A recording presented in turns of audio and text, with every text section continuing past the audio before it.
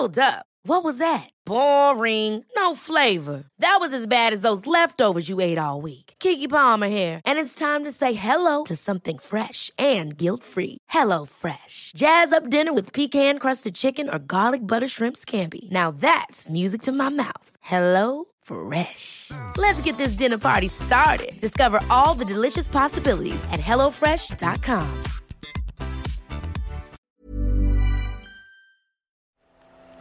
The Telegraph. Podcasts.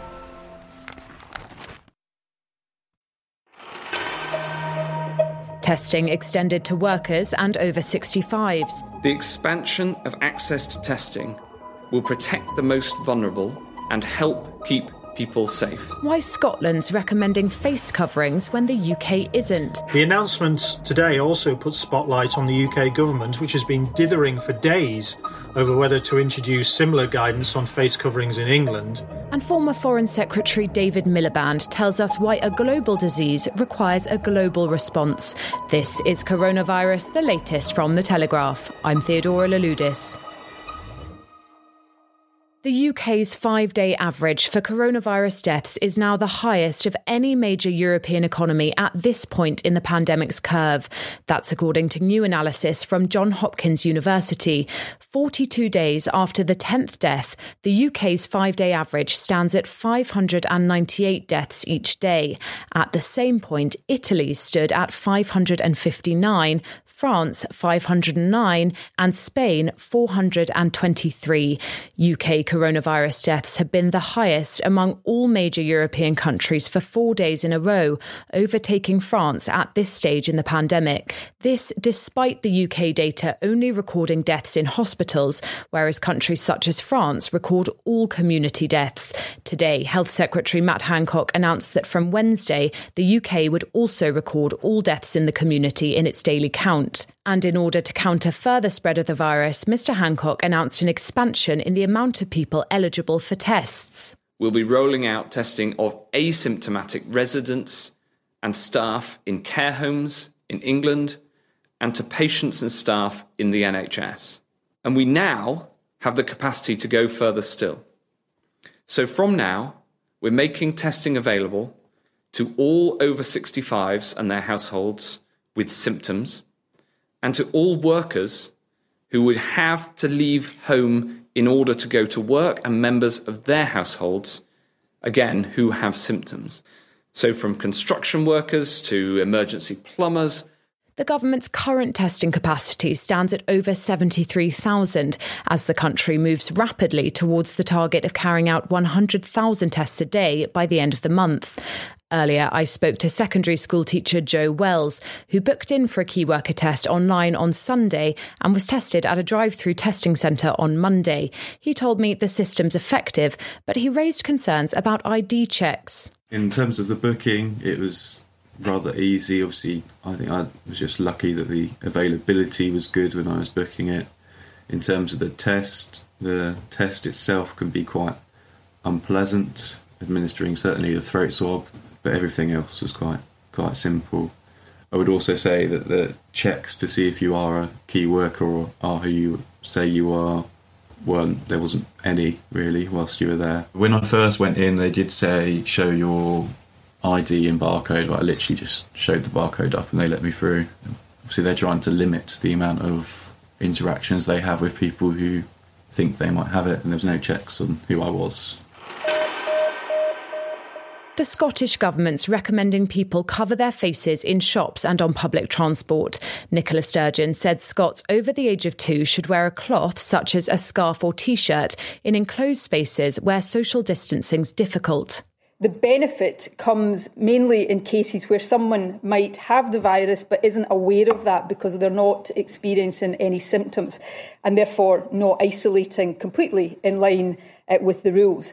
So wearing a face covering in these circumstances may reduce the chance of that person transmitting the virus onto others.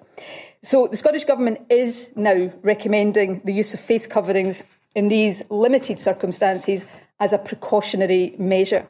The Telegraph's Scottish political editor Simon Johnson says the new guidance is likely to have a knock-on effect on the UK government. Nicola Sturgeon's recommendation today that people wear face coverings in shops and on public transport puts Boris Johnson under huge pressure to follow suit. Ms Sturgeon denied trying to embarrass the Prime Minister by announcing the move first, but she ramped up pressure on the UK government by stating that she assumed that UK ministers have seen the same scientific advice on this that she has. And whether by design or not, this announcement again makes her appear as if she is leading the way in the UK rather than following the PM. It comes after the publication last week of her coronavirus exit strategy, in which she promised to treat Scots like grown-ups by having a conversation with them about the measures that are coming, and that prompted calls from Tory grandees like Ian Duncan Smith for the UK government to follow her approach in England and be more transparent about their coronavirus plans. The announcement today also puts spotlight on the UK government, which has been dithering for days over whether to introduce similar guidance on face coverings in England.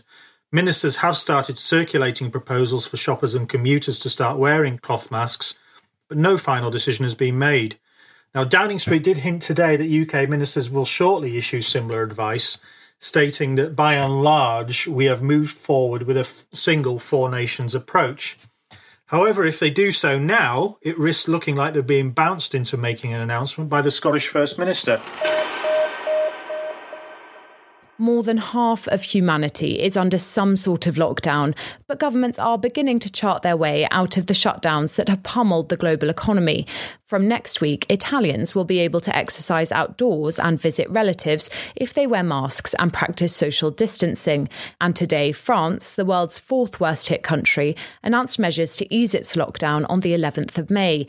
Prime Minister Edouard Philippe told the nation it was going to have to learn to live with the virus until a vaccine was found, and that could take up to 2 years. The Telegraph's Paris correspondent Henry Samuel reports. France will start gradually easing lockdown to avoid economic collapse, starting from May the 11th, the Prime Minister announced today, but it will depend a lot on where you live. So-called green regions with few or no cases will open up faster, but tighter restrictions will remain in place for those living in red regions where infection rates are still high. That probably means Paris and eastern France. And PM Edouard Philippe warned that lockdown may yet not be lifted if the epidemic flares up again before May the 11th. Now, Boris Johnson says it's too early for the UK to open up, but here in France, after 6 weeks in confinement, businesses will be free to resume operations and schools are set to gradually reopen with smaller classes on a voluntary basis. The French exit plan does hinge on testing up to 700,000 people per week via special detection brigades, whose mission is to break contamination chains and quarantine all infected individuals. The PM urged everyone who can to work from home to do so at least for 3 weeks after May 11th and to stagger hours for those who do have to come in by introducing shifts. Restaurants and cafes, however, will remain closed until at least early June. And bad news for sports fans, football and other sports are off limits this season. The good news is the French will no longer be required to fill in forms to go out and will be able to go beyond the current kilometre from their home for an hour per day. But travel between regions beyond 100 kilometres will remain out of bounds for all but essential work or family reasons. Up to 1 billion people could become infected and 3 million could die with the virus unless vulnerable countries are given urgent help. That's the warning of the International Rescue Committee humanitarian agency. It's published a new report estimating the impact of COVID-19 in the 34 countries in which it operates, including Syria, Yemen and Afghanistan. It says urgent actions needed to halt a devastating health emergency, which could be followed by political and economic crises. Earlier, I spoke to former Foreign Secretary and head of the IRC, David Miliband.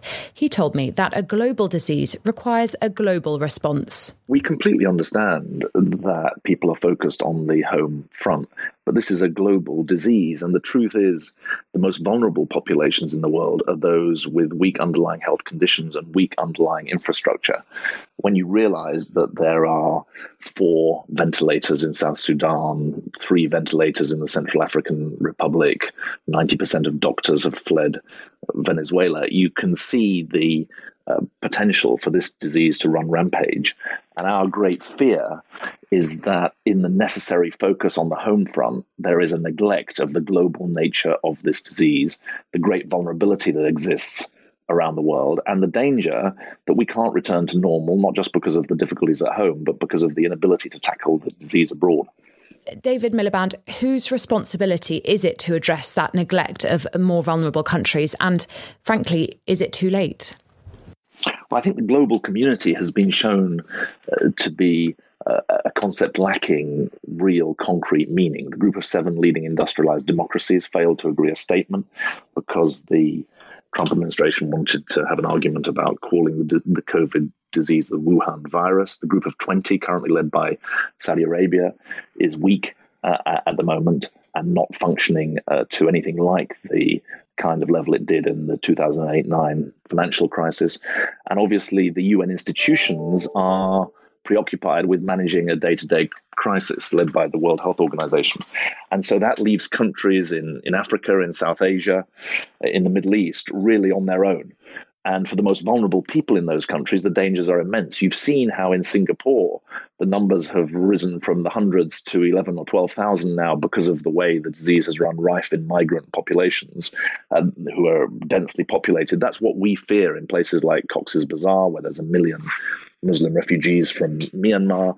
It's what we fear in northwest Syria, where 85 health facilities have been bombed by the government in the last 4 months. It's what we fear in the humanitarian emergencies like Yemen, where 24 million people are dependent on humanitarian aid. And there's a few weeks left to do vital preventative work before the health systems, such as they are overwhelmed. And it's vital that we use that time well for the hand washing, the fever testing, the building of isolation spaces that are so necessary to stop the disease running rampant. It'll be featured in history books as one of the iconic scenes from the lockdown.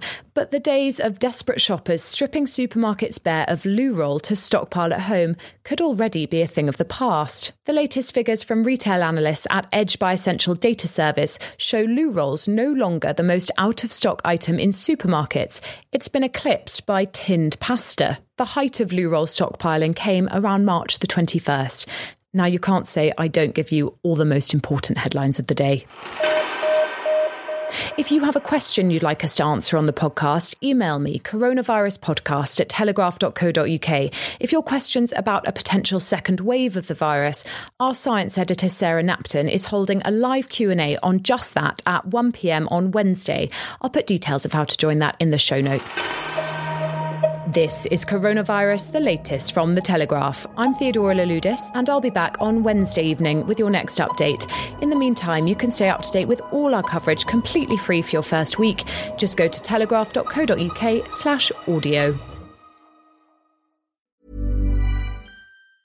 Ever catch yourself eating the same flavorless dinner 3 days in a row?